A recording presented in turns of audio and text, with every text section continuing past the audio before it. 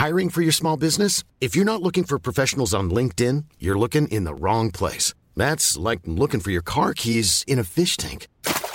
LinkedIn helps you hire professionals you can't find anywhere else, even those who aren't actively searching for a new job but might be open to the perfect role. In a given month, over 70% of LinkedIn users don't even visit other leading job sites. So start looking in the right place. With LinkedIn, you can hire professionals like a professional. Post your free job on linkedin.com/people today. Since 2013, Bombas has donated over 100 million socks, underwear, and T-shirts to those facing homelessness. If we counted those on air, this ad would last over 1,157 days. But if we counted the time it takes to make a donation possible, it would take just a few clicks. Because every time you make a purchase, Bombas donates an item to someone who needs it. Go to bombas.com/ACAST and use code ACAST for 20% off your first purchase. That's bombas.com/ACAST, code ACAST. Welcome to the Humourology Podcast with me, Paul Boross, and my glittering lineup of guests from the worlds of business, sport and entertainment, who are going to share their wisdom and their use of humour with you. Humourology is the study of how humour can dramatically improve your business and your life. Humourology puts the fun into business fundamentals, increases the value of your laughing stock, and puts a punchline back into your bottom line. Please remember to like, subscribe, and leave a review wherever you get your podcasts. Hi, I'm Dave Johns, and I'm a guest on Paul Boross's Humourology Podcast. Do you think everybody can be funny, can learn to be funny, or do you think there is a funny in your DNA? I think with comics, there's you can learn to tell a joke, and you can learn to write a joke, but the best comics have got that thing. They can just read the room. There are some people who are great at maths. There are some people who can play a chat. There are some people who couldn't tell a joke to save their life. You can get a couple of nice little jokes that you can use in a meeting or you can use in a presentation that you go, all right, well, this works. But I always say to anybody who says to me, oh, I'm doing a best man speech or something like that, and I go, well, you know, if you feel uncomfortable and you don't want to, but because everyone wants to be like, you know, you have best man speeches where the best man's hilarious, you know, and I say just talk from the heart, really, and maybe have a couple of nice little gags, but you know, you have to. If you're going out on a big conference and you're going to do a risky joke, that could be. Or you could just hit it right and it could bring the bloody house down, you know? But it usually does that when the person is known for having a good sense of humour, you know? And you know, reading a room is a very difficult thing to explain. It's a gut reaction, you know? It's a gut reaction when you walk into a room, you know? Hi there, I'm Alistair Campbell. You talked about funny stories. You must have a myriad of funny stories of things that happened to you that now looking back are funny. Can you share one of them with us? Well, the one that I use a lot in the days when we were still doing after dinner speaking. Oh, yes. is a true story about not far from here where I live, Hampstead Heath running track. And I was out running in the area of the track. And it was dark, and there was a guy getting mugged, and I could tell he was getting mugged. And he was on the ground, he was being kicked, and I thought, what do you do? Like, you know, there were 4 or 5 kids who were beating this guy up. So I did this thing where I ran across, but I was throwing out different voices in different accents to pretending I was like a squad of policemen arriving. Anyway, they scarpered. And this guy he had blood coming out the side of his head, his nose all bent. He was really, really badly shaken up. And I said, I'll take you to the hospital. He said, no, I'm fine. I'm meant to be meeting some friends at the church just around the corner in Savernake Road. Maybe if you could take me there. I took him there. I handed him over to these people and I said, listen, you need to give me a ring and you should report it to the police, right? And I didn't see much, but I can at least tell them something. So I gave him, I wrote my name and my number down, Alistair Campbell, to put my number. I gave him the piece of paper and he looked at it and he said, oh my God, you're Alistair Campbell. I said, yeah, I am. He said, I fucking hate you.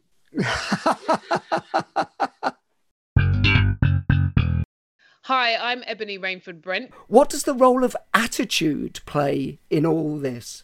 Yeah, look, attitude is vital. I don't know if you've all heard of a lady called Carol Dweck who wrote a book called Growth Mindset, and it's one of the best books you could read, because I think that's all you want is your environment to want to continually improve, but without the capacity to accept failure and to be able to be an environment and a culture that allows that to happen, you're not going to grow. I think about my career. My one goal in life as a batter was to get 100.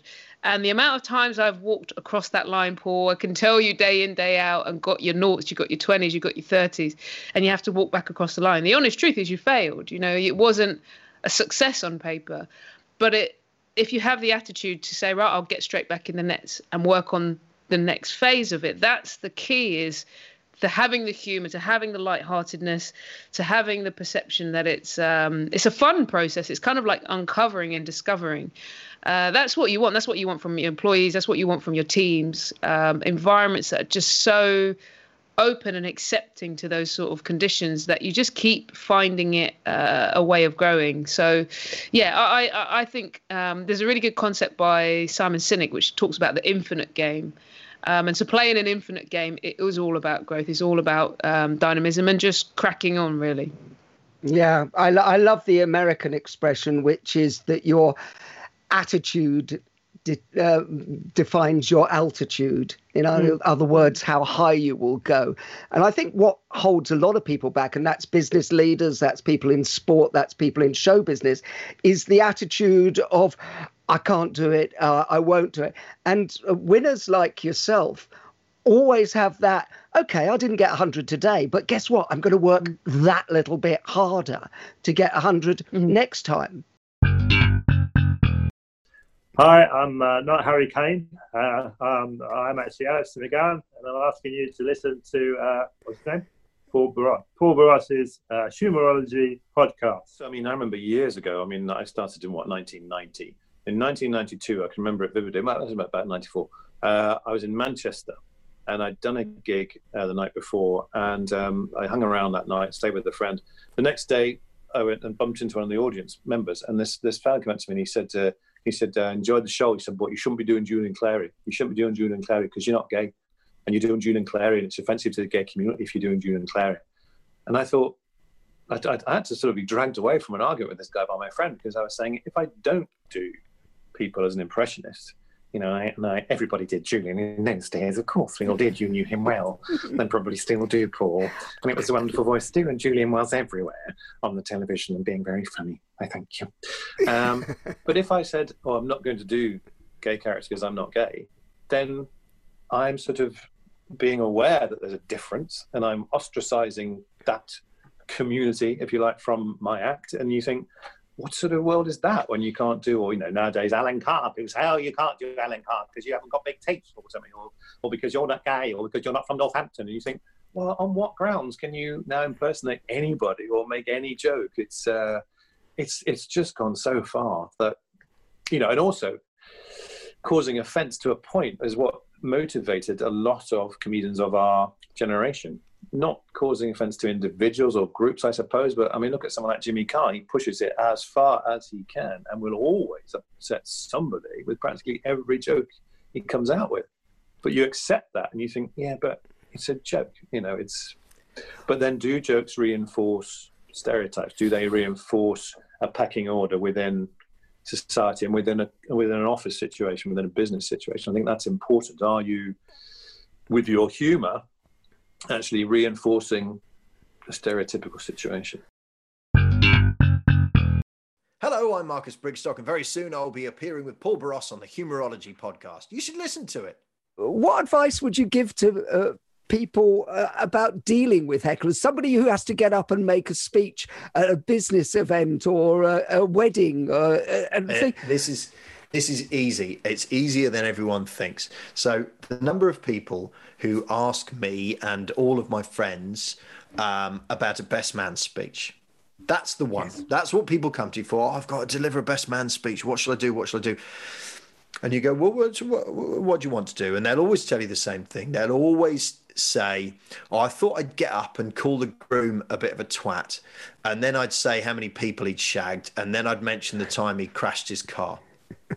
And I give them the same advice every time. I say, get up at the beginning of your speech and tell the audience how much you love the groom. Tell them, this is my dear, dear friend, and he's asked me to be his best man. And I am so happy to see him here today doing this beautiful thing, marrying someone who he loves, who I'm coming to know and who I love. And it makes me so happy, right?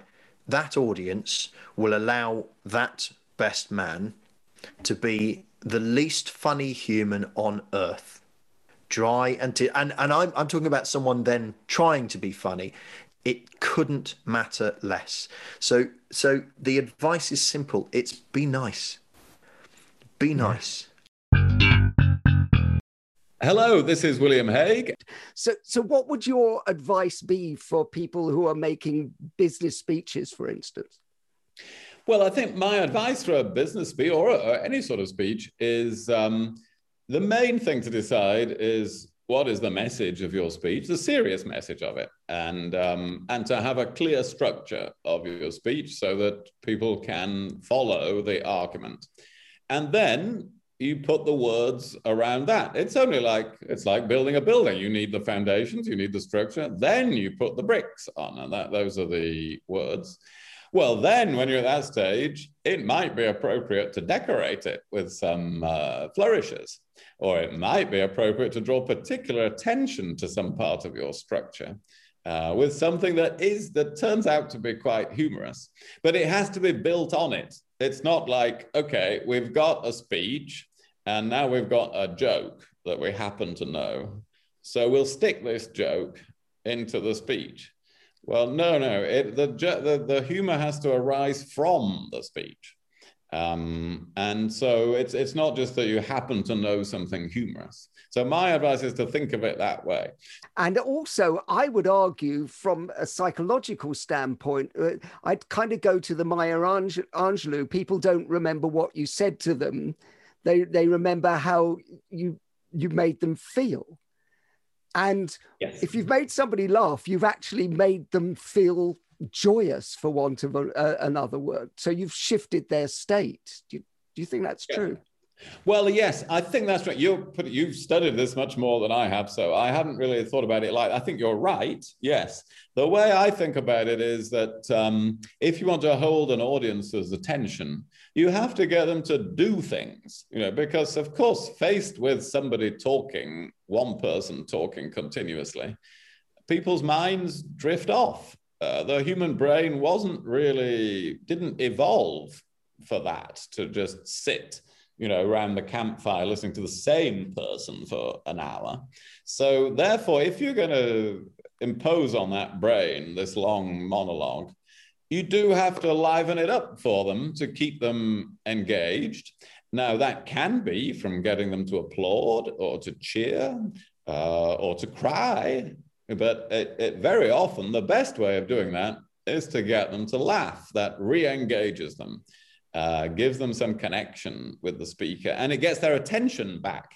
And so I often tell people, if they're going up to be selected as a parliamentary candidate, for instance, and they've just got 10 minutes to give a speech to a group of people they've never seen before to get them to vote for them, I say, well, you make sure that every 90 seconds you get that audience to do something. It might be to laugh, it might be to clap, but they will remember you. They've got to try to remember 10 different people who appeared before them for 10 minutes. And if you get them to do something every 90 seconds, they will remember you.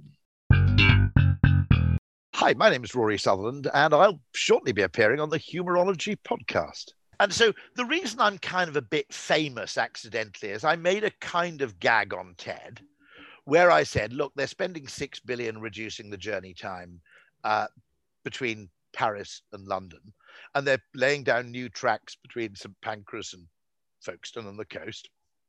And this will reduce the journey time by about 40 minutes. It'll cost £6 billion. And then I said, serious point. Well, are we absolutely sure that you wouldn't achieve the same extra desirability of the journey, not by reducing its duration, but by simply putting Wi-Fi on the trains, which wouldn't cost 6 billion. It would cost about 40. I mean, if you wanted sort of 5G along the tracks, it would probably cost 50 or 60 million. But it might actually have a greater effect in getting people to abandon the aircraft for the train. And then I added the gag. If you really want to go large here, why don't you just employ all of the world's top male and female supermodels, get them to walk up and down the train handing out free Chateau Petrus to all the passengers. It'll only cost you about £1 billion, and then people will ask for the trains to be slowed down. Right? Now, that is an absurdist joke, but it's making a really serious point, which is that are we exclusively focusing on the numerical metric that engineers love, which is duration of journey and speed of train and usability of rolling stock? And we're completely neglecting the real human reasons, the toothpaste reasons, why someone might choose a train to go to Paris rather than a plane. And what you've actually done is you've frozen humanity out of the equation with your stupid transport economics value metrics.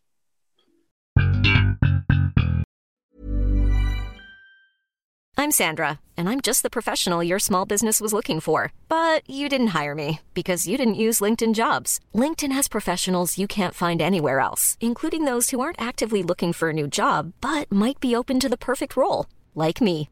In a given month, over 70% of LinkedIn users don't visit other leading job sites. So if you're not looking on LinkedIn, you'll miss out on great candidates like Sandra. Start hiring professionals like a professional. Post your free job on linkedin.com/people today. There's never been a faster or easier way to start your weight loss journey than with PlushCare.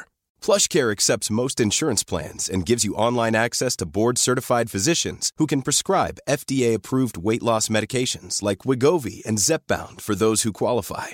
Take charge of your health and speak with a board-certified physician about a weight loss plan that's right for you. Get started today at plushcare.com/weight loss. That's plushcare.com/weight loss. plushcare.com/weight loss. Wow. Nice. Yeah. What you're hearing are the sounds of people everywhere putting on Bombas socks, underwear, and T-shirts made from absurdly soft materials that feel like plush clouds. Yeah, that plush. And the best part? For every item you purchase, Bombas donates another to someone facing homelessness. Bombas. Big comfort for everyone. Go to bombas.com/ACAST and use code ACAST for 20% off your first purchase. That's bombas.com/ACAST. Code ACAST.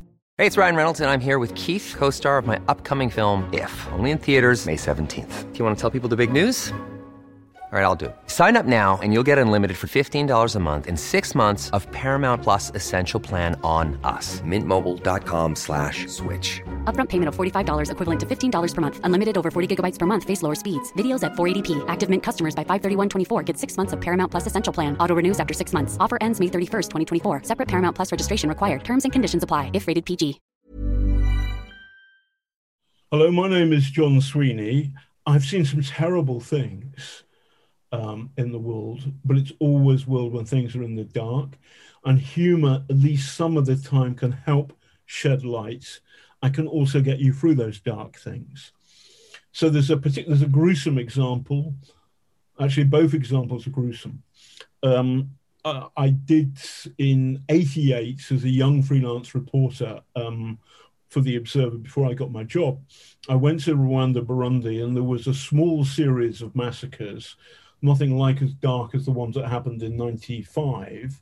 And we knew there was a mass grave, but there was an army roadblock. And these guys with guns were preventing us, media from France, from Belgium, from Britain, to see the evidence of their war crimes. And I was so inexperienced, and again, an arrogant prick, that I wouldn't take no. And there's like 12 journalists, but I'm the guy, and I go for the, I think, Burundian officer, and I go for him big time. And I win the argument, they let us through. But as we go through, I get in the car, somebody's giving me a lift because I've got no money, I'm freelance, I'm on my own. And this Belgian reporter says, you remind me of John Cleese in Fawlty Towers. thank you very much, fuck you. But no, he said, well done. You were like John Cleese. And it's kind of embarrassing, but anyway, I was. And I can be. Anyway, we got there, we took the pictures, we talked to some people. You could smell the mass death, and we found some bones. And they basically, there was enough for us to tell the authorities, go and hunt, find this place. We got enough. Not a crystal clear story, but a sense that something very dark had happened, and we had some evidence. So we had to get out of there before they rejoined the bones. And as we drove away, there's a car full of good people, good reporters, 4 of us, 5 of us. And we've seen something fucking awful, and we know that we haven't seen the half of it. And as we're driving, it starts to rain, and it's been raining, and our wheels pass some poor African guy, and there's a huge puddle, the roads are shit, and we soak the poor guy in this puddle. And we all start laughing in a kind of embarrassed way. We're laughing because it's funny, because the guy's wet, but it's not the end of the world. And we're laughing because there's some emotional release. And then I find myself singing them bones, them dry bones. So what do you do? I mean, listen, there's not a psychiatrist around for about 1,000 miles. There's nothing we can do, but we're taking the piss, and it's a shield. It's a shield. Your dark sense of humor is a shield. And again, I talk to coppers, firemen, ambulance people, soldiers, you see terrible fucking things, and you have to deal with them in some way. Doctors too, nurses, the same. You've got to remember, a dark sense of humor, it's your fucking shield, and hold on to it. I'm John O'Donnell, founder of Viral Tribe. So tell me a true story about something that's happened to you that's made you laugh. I do remember one evening, and I'm going to sound like a terrible name dropper here, but you'll understand the point of the story. But I was very lucky when I was heading up the commercial team of the Evening Standard. We were very often invited to a lot of film premieres. And we were invited to the Bond premiere at the Albert Hall, which never been to a Bond premiere before. This was an incredibly exciting time. And so me and my wife basically went down to the Albert Hall. We had a few drinks before. And then we were going off to meet all our, my colleagues and what have you, and their guests in the loggia, as I was told it's called. I was told off for calling it a box, but the loggia. And anyway, I wandered into the loggia, and there was just a guy in there, an older guy had stood in there, and he introduced himself. He said, "Hello, I'm John." And I said, "I'm John as well." And they're, "Oh, great, fantastic." And we started chatting about stuff, and he said, "So what do you do?" And I said, "Well, I'm, I head up the Evening Standard." And this, he said, "Oh, this is fantastic. I love the Evening Standard. I love what you've done at the Evening Standard. That's amazing, amazing." And he goes, "I believe you just, because at the time we'd just won the license for London Live." He said, "I hear you just won this local TV." I said, "Yes, I have." And he said, "Oh, well, I'm in television. I do a bit in television." "Oh, right. Okay. What do you do?" Because, well, you might remember, I wrote a thing called, you probably remember, called Blackadder. And I was like, "God, it's John Lloyd. It's John Lloyd, comedy god John Lloyd." I'm like, "Fantastic. God, I didn't have no idea." And anyway, so I'm chatting away to John Lloyd. We're having a glass of champagne. 2 seconds later, in walks Michael Parkinson. And it's like, "Parky, fantastic." He's like, "Oh, Parky, this is John. John runs London Live. Hello there. How are you doing? Fantastic." Rowan Atkinson comes in. Stephen Fry comes in. They all come in. And then as we take our seats ready to watch the premiere, I suddenly realise there are 10 seats and 12 people in the loggia. And I suddenly realised I'm in the wrong fucking box. At that point, I literally looked over, and I could just see my wife tentatively pouring her champagne back in the bottle as I was doing the slightly reverse thing outside the box. Sorry, terribly sorry. But of course, I couldn't resist doing the, "John, call me. Doing the offloading. And yeah, we left, we walked out, and as you can imagine, we literally could not wait to tell that story to anyone and everyone. And even to this day, I still love it. It was absolutely ludicrous. Hello, my name is Dr. Richard Bandler. If people change the way they think, it changes how they feel, and therefore it changes what they can do. And the irony is they've been doing it their whole life, It's just they get stuck in loops because they learn too well. And some of the things we learn are utterly useless and stupid. And people who continue to do them, number one, are unhappy, and number two, lose money. They lose time. The currency of living is how you spend your moments. And that's not just true in your personal life. That's immensely true in your business. That, you know, the more times you have to do the same thing, the more inefficient it is. And if what you're doing doesn't work, then it's really inefficient. And when I've been hired to go into companies, the solutions to whatever I'm brought in to find are usually immensely obvious coming from the outside. That, you know, people have basic beliefs and they don't look outside them. So therefore, they're looking for the answer where it isn't. And when you look for the answer where it isn't, you don't find it. Well, it's very interesting, because do you think that people actually think themselves out of being humorous as well then? I mean, or talk themselves out of it, or convince themselves that they're not humorous? Part of my job with people, especially private clients, is to get them to see that what they're doing is funny enough to laugh at. You know, I mean, I usually start my teaching seminars off by asking people, is there somebody in here that thinks about the same bad memory over and over and over again? And, you know, if you worry about a problem for 30 minutes a day, you've wasted 150 plus hours. And that means 10 years, it's 1,500 hours. And 40 years, you know, it's 6,000 hours. And when I ask people, you know, to look, I say, well, so you're planning? And they go, well, I'm not planning it.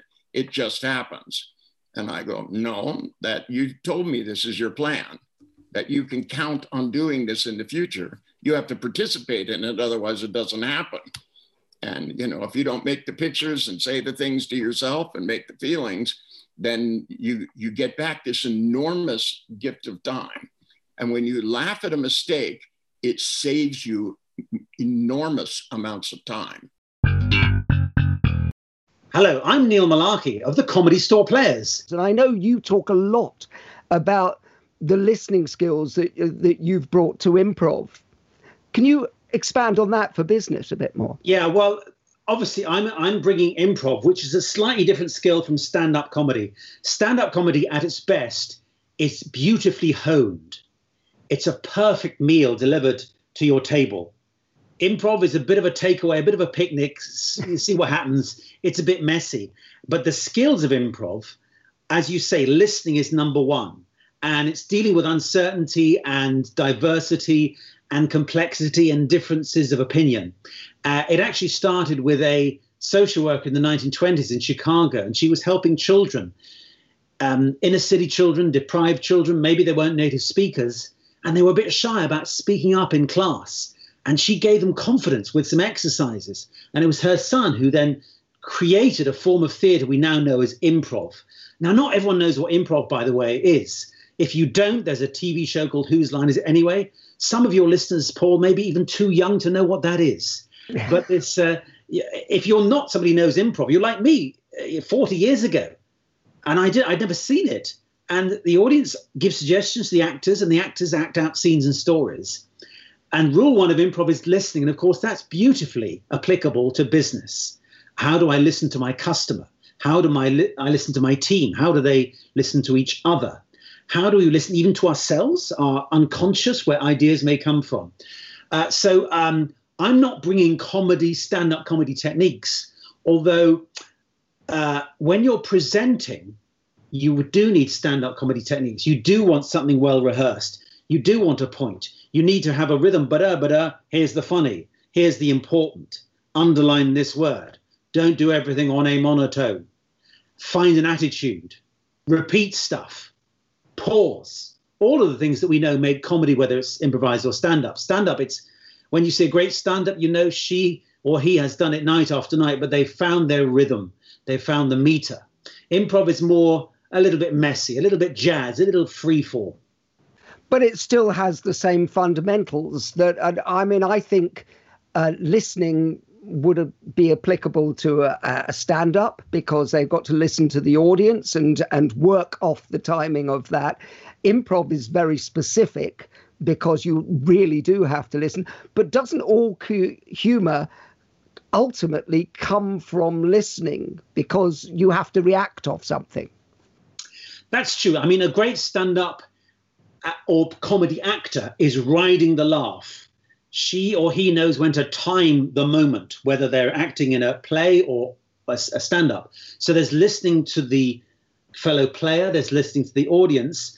And I thought you were going to say, and I was about to applaud you, listening to what's going on in society. The great comedy writer, whether she's a stand-up or Shakespeare or Ayckbourn or Richard Curtis, they're listening to what's going on. What are people thinking? And they're articulating things that we've all thought but haven't even realized we have, or haven't expressed it in that way. So there's a kind of deep listening to create material, and there's a great listening in terms of the performance as well.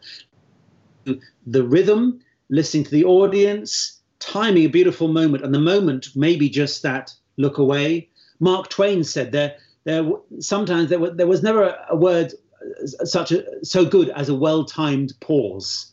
And sometimes, as somebody said, it's not the music, the notes, it's the space between the notes sometimes that makes music, comedy hit us somewhere deeper than just intellectually.